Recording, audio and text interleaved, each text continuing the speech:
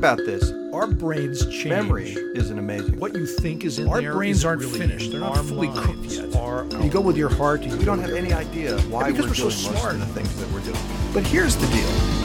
If other people see you doing something, Exactly. they will join in. Yeah. And so taking actions that inspire other people to get involved is also leadership. Yeah. I'm Art Markman. I'm Bob Duke. I'm Jack Anderson in for Rebecca McEnroy, and this is Two Guys on Your Head. Today, legacy.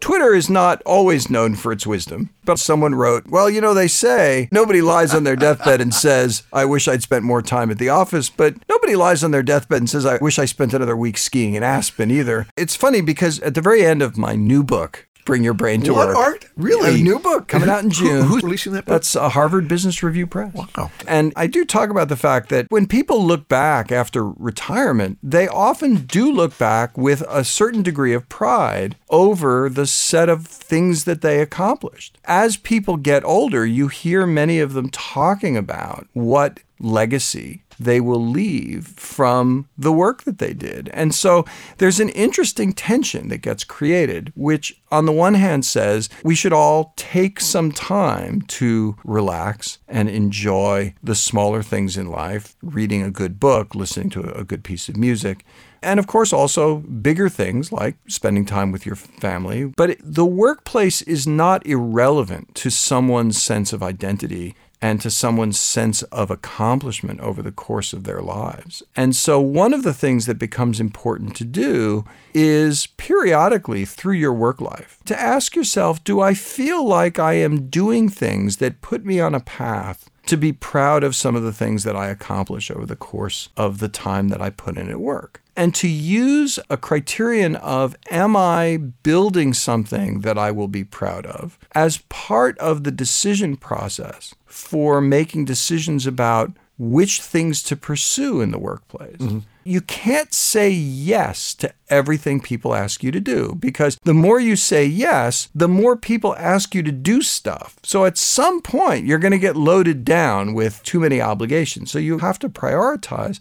You know, it sounds a little pretentious perhaps to use the word legacy, but I think when you contemplate what will I have accomplished, that is something that everyone has to grapple with. Yeah. And to the extent that you can put yourself in a position to feel proud of the things that you've accomplished, that is quite a reasonable way to help you think about which things you might want to say yes to. One thing that Freud was right about is describing what a sense of well-being is attributable to meaningful relationships and meaningful work. And it doesn't have to do really with what the work is, but how one characterizes the work and having a sense of accomplishment that you've contributed either to the well-being of other people or to the progress that some effort that might be undertaken by a company or by the government or whatever. The fact that you've contributed something is a part of that legacy, right? That's harder to do and easier to do depending on what your occupation happens to be, because, you know, some people have more choices to make about the way they spend their time at work as others.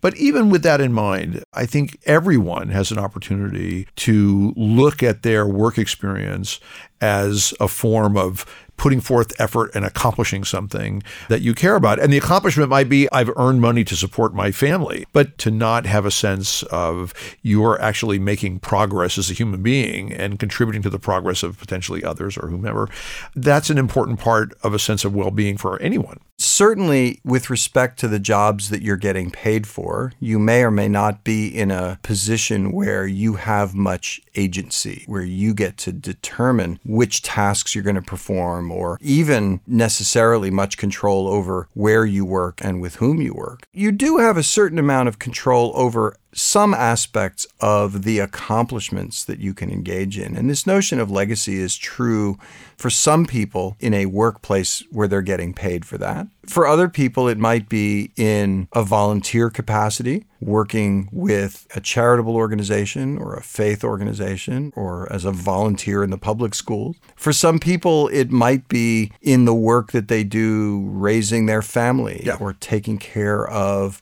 aging parents.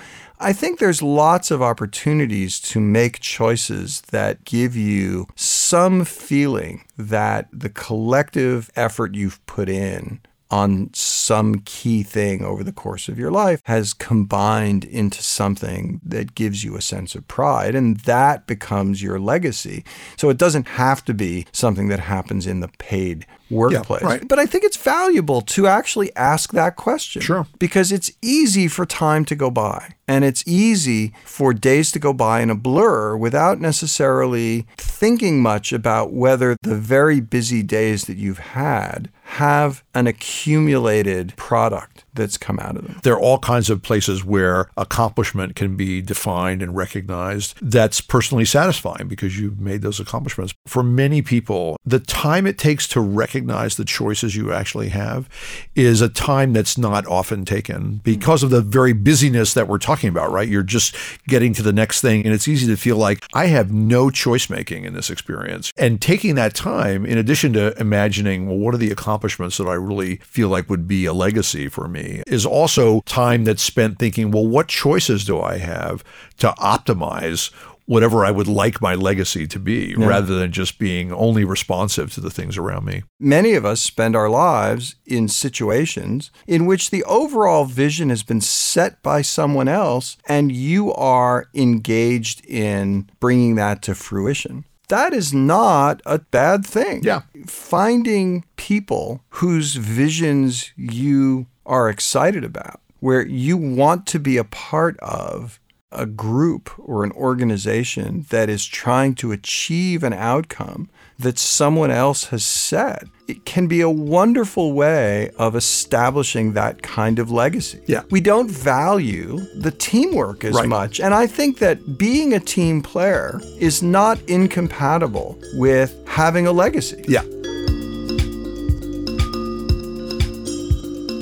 Next time, we'll talk about precrastination with Dr. Art Markman and Dr. Bob Duke. You can listen back to this show or any of our archive shows at KUT.org and subscribe to the podcast and never miss an episode in iTunes or wherever you get your podcasts. Our engineers are David Alvarez, Jake Perlman, and Michael Crawford. I'm Jack Anderson in for Rebecca McEnroy, and I co-produce Two Guys on Your Head at KUT Radio in Austin, Texas.